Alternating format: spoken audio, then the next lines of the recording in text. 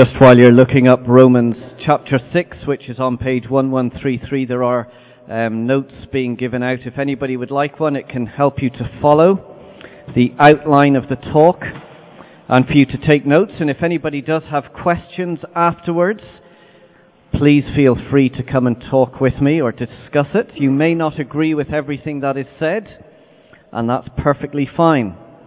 So do come and have a chat with me afterwards. Romans chapter 6, and we're going to read from verses 1 to 14.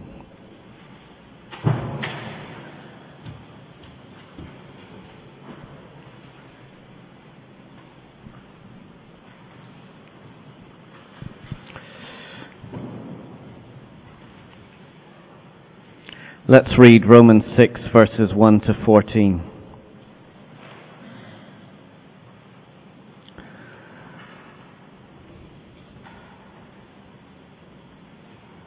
What shall we say then? Shall we go on sinning so that grace may increase? By no means. We died to sin. How can we live in it any longer?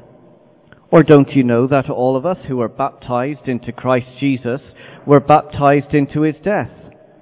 We were therefore buried with him through baptism into death, in order that just as Christ was raised from the dead through the glory of the Father, we too may live a new life.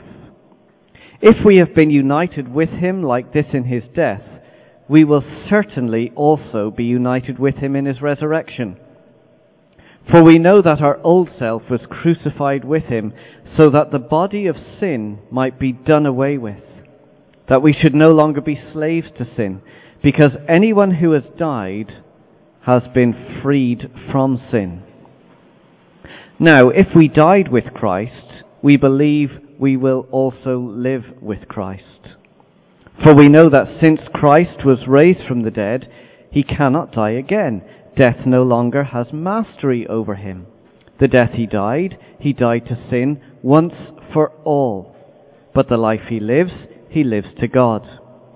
In the same way, you count yourselves dead to sin, but alive to God in Christ Jesus. Therefore, do not let sin reign in your mortal body, so that you obey its evil desires.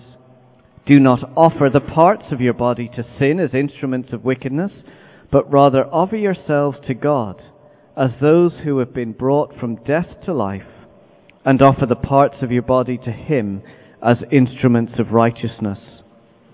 For sin shall not be your master, because you are not under law, but under grace.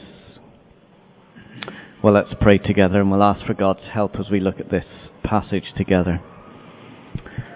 Our Father, we come to you and acknowledge that you are the supreme ruler, not only over our country and this world, but over our lives. And your word is the supreme authority in all matters of belief and practice. And so we come to you and we submit ourselves to you and to your authority, praying that you would speak to us afresh, that we would be people who take on board what you say, are changed by it and transformed by it.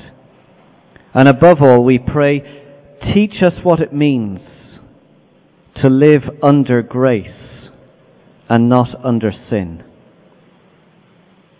We ask this in Jesus' name. Amen.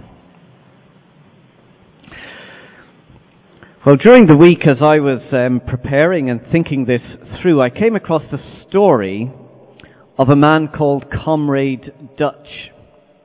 You may have heard of him. In the 1970s, Pol Pot was the ruthless dictator in Cambodia.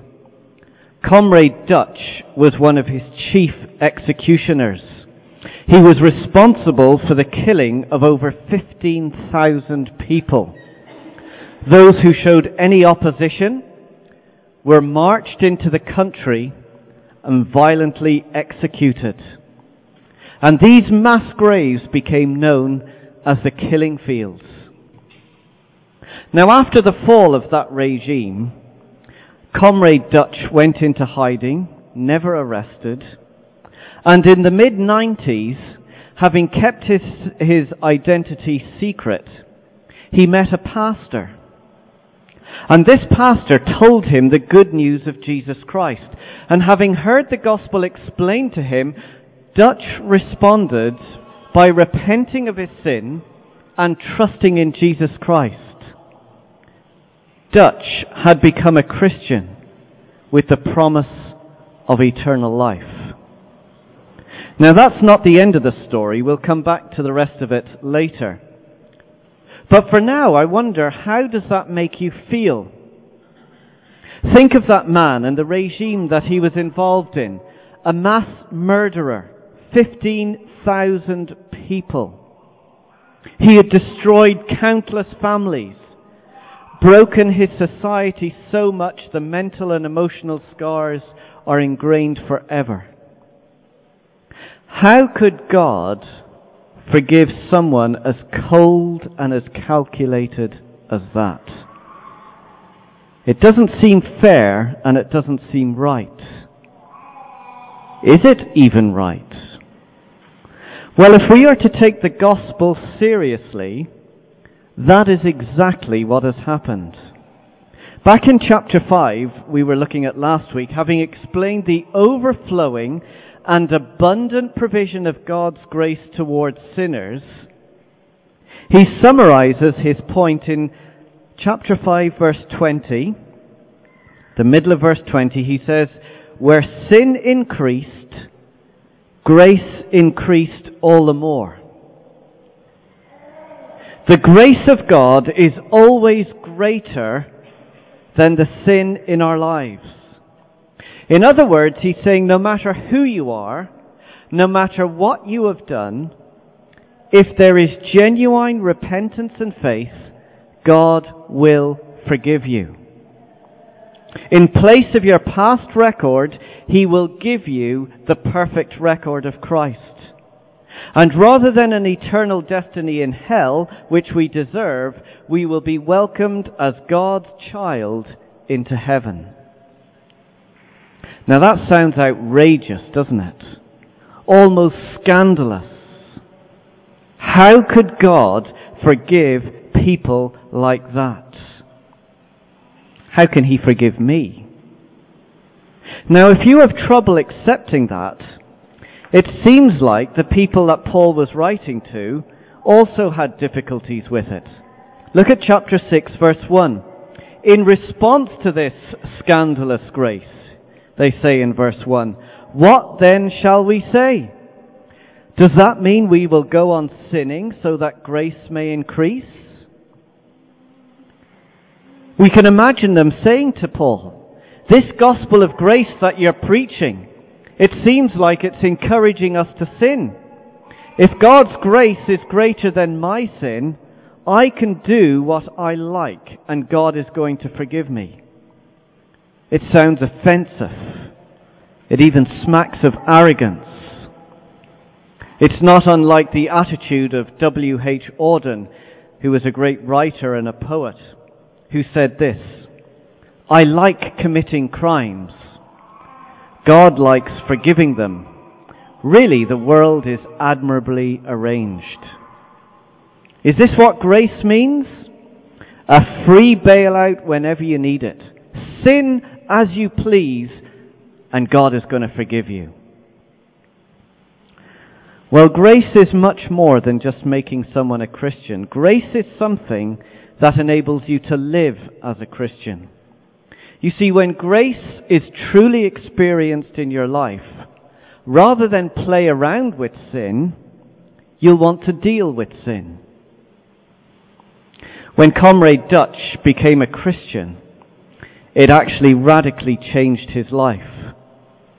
His conversion, his coming to follow Christ, was not a quick fix to settle his conscience so that he could live out the rest of his years and do as he wished. No, his new faith in Christ meant a radical transformation. He went to the authorities and he revealed his true identity. He owned up to his crimes. He confessed and he repented to the nation, and he took responsibility, and today he is still serving a life sentence in prison. There's actually another piece to that story, and we'll come back to it later. But for now, can we see how grace does not avoid sin? Rather, it enables us to face up to it and to deal with it. And I think that's the big issue that's being addressed here in chapter 6. Grace is not just this ticket to get us into heaven, a little passport to kind of get through the pearly gates. No, grace is something that radically changes your life, enabling you to confront and deal with the sin in your life. First of all, then, we want to see how grace defeats sin's penalty. Let's read from verse 1 of chapter 6. What shall we say then? Shall we go on sinning so that grace may increase? By no means. We died to sin. How can we live in it any longer? Now, I think the issue here is about the penalty of sin. If you look back to chapter 5, verse 12, it says, therefore, just as sin entered the world through one man, remember we looked at that in Adam, just as sin entered the world through Adam and death through sin, and in this way death came to all people because all sinned. So the penalty, it's saying, of a rebellious life towards God, doing our own thing and living the life that we want to, is death. It's universal. Everybody sins. Everybody dies. But it's not just physical death. It's also a spiritual death. Just as Adam was separated from God, he was put out of the garden, so also there is an eternal separation from God and all of his good gifts. But in chapter 6, verse 2, it says, we have died to sin. It's telling us that something has happened in the past. We died. So it means that sin is no longer able to punish us. In other words, the penalty has already been paid. How has that happened? Well, look at verse 3. He's reminding them, don't you know that all of us who were baptized into Christ Jesus were baptized into his death? We were therefore buried with him through baptism into death, in order that just as Christ was raised from the dead through the glory of the Father, we too may live a new life. Now we need to be very careful here that we don't make too much of baptism. It's not saying that the act of baptism, whether as a child or as an adult, deals with the penalty of sin. That's not going to make a tap of difference. Rather, when it's using baptism here, it's like a word picture, talking about our union with Christ, being united with Christ. So look at verse 3. Look at the language. It says, baptized into Christ, and baptized into his death, or buried with him. This is union language. And it's telling us that what happened to Christ has happened to me. By faith, I believe that when Jesus died, I also died. When Jesus rose again from the grave, I also rose again. When Jesus died on the cross, he took my sin on himself. He paid the penalty that I deserve. And when he was raised from the dead, he defeated the penalty. And so the penalty no longer has any hold of me. And that's the greatness and the magnitude of God's grace. That what happened to Jesus 2,000 years ago has happened to me. It's an event in history, but it's also my story. It's vitally part of my life. Now, if that's true, that means we don't have to invent ways of trying to pay off sin, which is what most people try to do. Go to church, read my Bible. go to confession. All these different things is some ways of paying off our debt. Well, it's actually been done for us, hasn't it? And this new life is ours to enjoy. There's no more paying off to be done. When Cork won the football final last year, we went into the city to welcome back the team. Maybe some of you were there, I don't know. But when the team came on stage, we all started to sing. We are the champions. I won't go on, don't worry. No time for losers. We are the champions of the world. All the crowd were joining in. Now, I don't know about the rest of the people who were there, but I didn't play in the final. I wasn't even at the match. But yet I was singing, we are the champions. Because in a sense, I am united to my team. So their victory becomes my victory. Their celebration becomes my celebration. And in a much truer sense, by faith, we are saying that we are united to Jesus Christ. So his victory over sin becomes my victory. His celebration over the grave becomes my celebration. Look at verse 5. It's crystal clear. If you have been united with him, that united is joining by faith. If you have been united with him like this in his death, we will certainly also be united with him in his resurrection. What happened to Jesus has happened to me. I don't need to invent ways of paying it off. It's already happened 2,000 years ago. That's my story. It can never ever punish me again. The penalty has been paid. No matter what I do today, what I do tomorrow or next year, all that has been dealt with. That is the wonder of grace. The penalty is paid. But not only is that true, grace also destroys sin's power. You see, sin is not just rebellion for which there is a penalty. Sin is also a power that rules over us.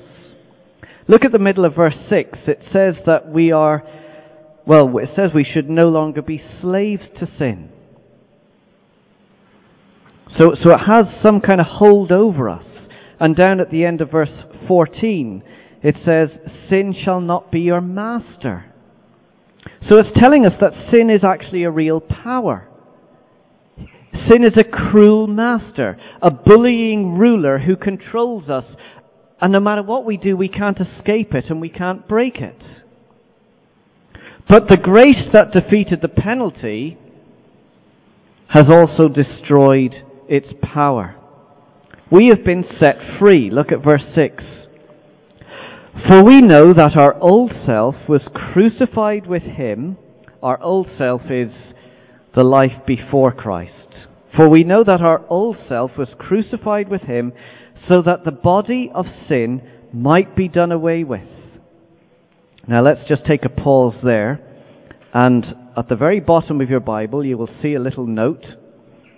There's a letter A, I think, beside it, and at the very bottom of the Bible it says, or rendered powerless. So it's telling us that sin might be made powerless. Continue reading.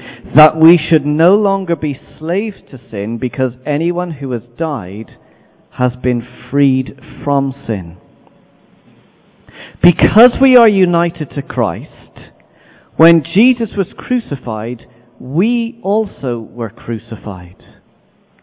And so, just as he was freed from sin, so we too are free from the power of sin. Now let me give you a little picture to try and get this in our minds. Picture a slave under the control of a cruel master. Everything he is told to do, he must do.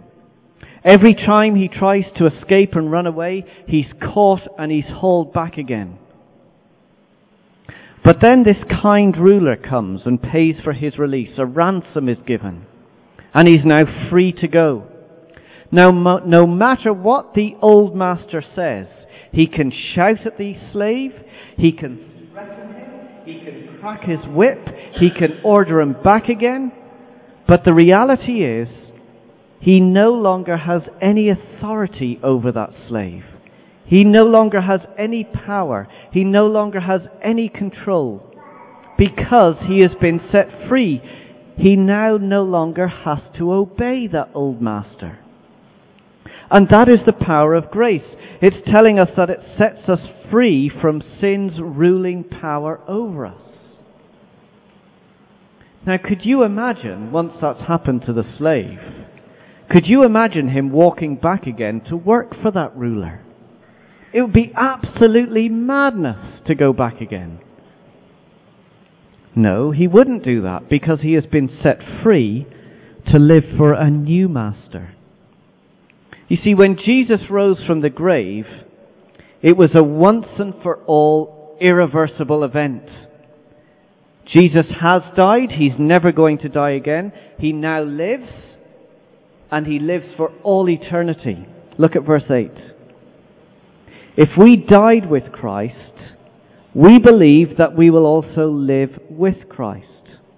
For we know that since Christ was raised from the dead, he cannot die again. Death no longer has mastery over him. It's the same theme, this unity language. What happened to Jesus in the resurrection will happen to me. It's a wonderful promise that just as Christ was raised to live forever, so one day I am going will be raised to live forever in eternity. I am going to enter the new heaven and the new earth, the new creation, where there will be the complete absence of all sin and all of its effects. And one day that is going to be our experience. And if all of that is ours to look forward to because of the resurrection, if that is what our life is going to be like to come, and try and picture it, a life where there is no sin, no evil, no violence, no crime, nothing wrong, everything perfect.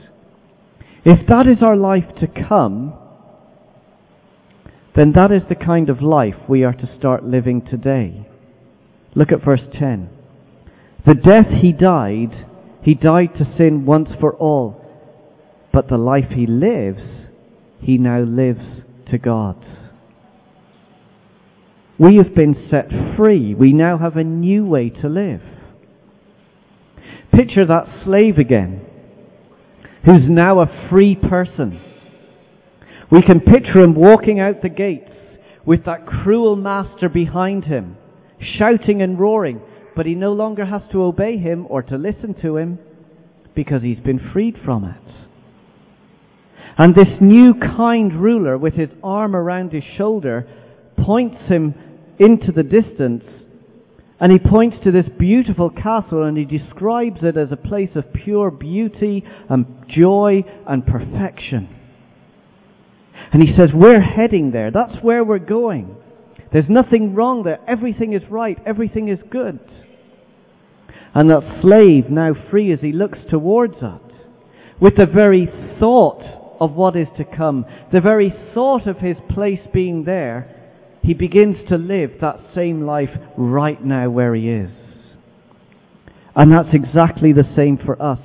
These verses 8 and 9, are reminding us of the resurrection, of all that we have to look forward to. And because of all that we have to look forward to, he says, that's yours for an eternity. You're going to live like this for an eternity.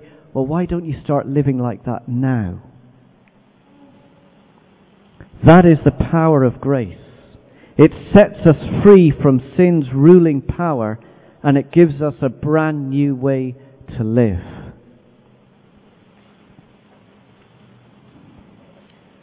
Now, while sin is a defeated power, it still won't lie down. It keeps getting up again and snapping at our heels. And that's why we must be aware of sin's ongoing presence in our lives. Look at verse 11. In the same way as Jesus, count yourselves dead to sin, but alive to God in Christ Jesus. Because this penalty has been destroyed, it can never judge you or sentence you again. Because the power is defeated, you no longer have to obey it. It no longer controls you. You've got a new way to live. Now start living that way. And as we live that way, we must know that we will still be confronted by sin. Look at verse 12. Therefore, do not let sin reign in your mortal body. Your mortal body is the life that we have this side of heaven. Therefore, do not let sin reign in your mortal body so that you obey its evil desires. Now, as much as what Christ has done and as much as we are united to Him, it's like sin keeps coming back to us, confronting us every single day, offering us all kinds of treats and all kinds of pleasures, enticing us with dreams and ideas, pushing us, tempting us, nagging us all day long, never giving up until we give in. Sin acts like our master. He acts like a ruler, telling us that we must obey. But because of what Christ has done and because of His grace, we don't have to obey any longer. Now I can stand before you and I can say, or I can never say, I will never obey sin again. But I can say to you that I don't have to obey sin today. We don't have to obey it. We have a new master. We've been set free. We can choose to obey Christ. Well, you say, how do I do that? Well, we've got to go on fighting with sin. And there's two parts to this. Look at verse 13. See if you can spot them. Do not offer the parts of your body to sin as instruments of wickedness, but rather offer yourselves to God as those who have been brought from death to life, and offer the parts of your body to Him as instruments of righteousness. So there are two parts. The first part, do not offer your body to sin and instruments of wickedness, but offer yourselves to God and the parts of your body as instruments of righteousness. The picture here, I think, is of a soldier who has come to his new king, where he has been in rebellion against the king. And now he is submitted to his new king. And he lays down all his weapons before him and he says, here I am for your service. I will now do as you command. I am now going to obey you. And in the same way, we are to bring our instruments. We are to bring, as it says here, the parts of our body to Christ. We are to lay before Him everything and say to Him, I will do as you command. In other words, our whole lives, not just our hands and our feet, but our minds and our intellect. We are to bring them all before God and say, here I am for your service, to obey you. Well, what's that going to look like? How do we give ourselves in service to God? Well, let me give two examples. First of all, your eyes.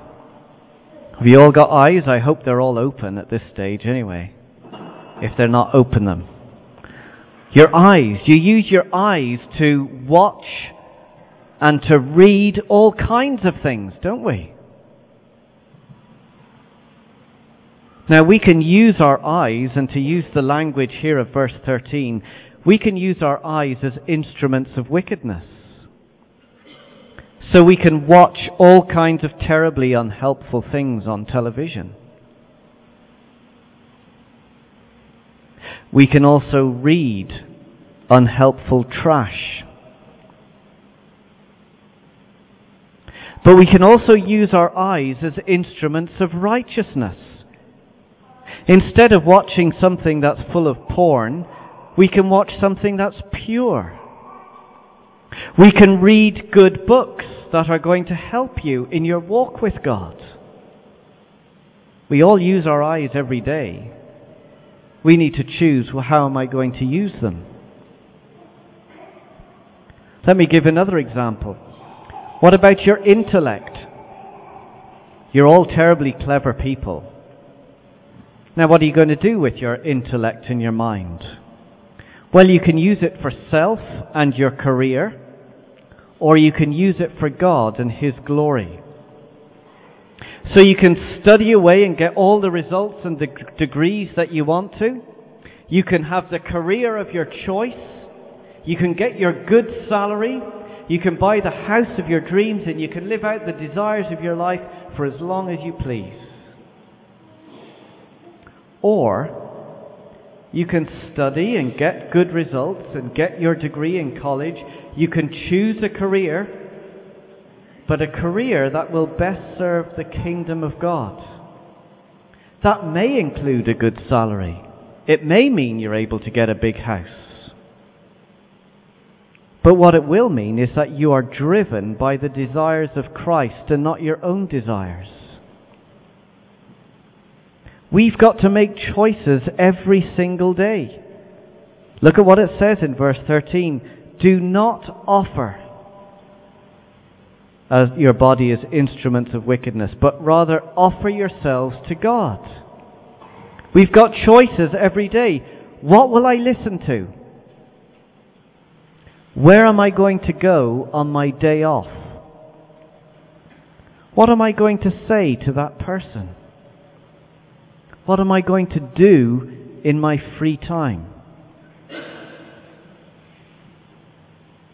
We have been set free to serve a King who loves us, who died for us, who's defeated death for us, and has guaranteed heaven for us. So we deal with sin by giving ourselves completely to God every moment of every day. Remember the story of Comrade Dutch? Having experienced God's grace in his life, having owned up to his sin, he's now in prison for the crimes that he committed. But in another sense, he is set free from the penalty and the power of sin. And because of the grace he has received, he is now using his life to serve his new master. Although the presence of sin is still there, and for a background like his, I'm sure the pictures are haunting. But now he offers his life not as an instrument of wickedness, but as an instrument of righteousness. Eyes that once looked for people to kill, he now uses to look for people to share Christ. Where he is in the prison, he shares Christ with his other inmates and with the other guards. Hands that once brought suffering and death, he now sits in his cell opening up his Bible and helping others to experience life. A tongue that once spoke fear and hate, he now uses to teach of God's grace. You see, none of us will ever speak about grace. None of us will talk about Christ to others until we have first experienced grace for ourselves. The one barrier for us talking about Christ to others is our sin. We get so full of guilt, so much shame, we think, I can't tell anybody because I'm such a rotten person. But we must remember what Christ has done. We go back to the fact that we remind ourselves that Christ has defeated the penalty. He has destroyed the power of sin. So I am free. I now have a new way to live. I can speak of His grace. Not because I'm better than anybody else, but because God has forgiven me for all that I have done. Now I'm sure our crimes are not as gross as Comrade Dutch, but we've all got our secret and hidden sins, and we can surrender them all to Christ, know His forgiveness, know a brand new life. And by speaking of His grace to others, we do battle with the presence of sin every day. We are not under sin. Verse 14, sin shall not be your master, because you are not under law, but we are under grace. Let's pray together.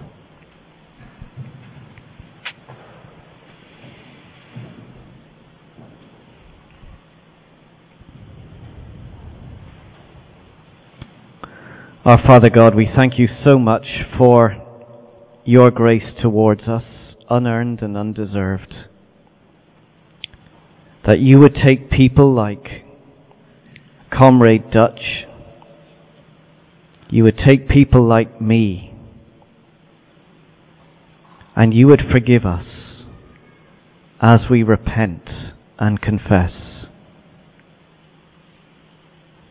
We pray that you will fill our lives with grace, that we may go on fighting sin, ever rejoicing that sin's penalty is paid, its power is destroyed. We no longer have to obey. May each one of us here this morning experience that grace in all its fullness. And may we right now give ourselves to you in service, offering ourselves, our eyes, our ears, our minds, our intellect. Take our hands and take our feet, that we may serve your purpose and be instruments of righteousness rather than that which is wrong. We ask this in Jesus' name. Amen.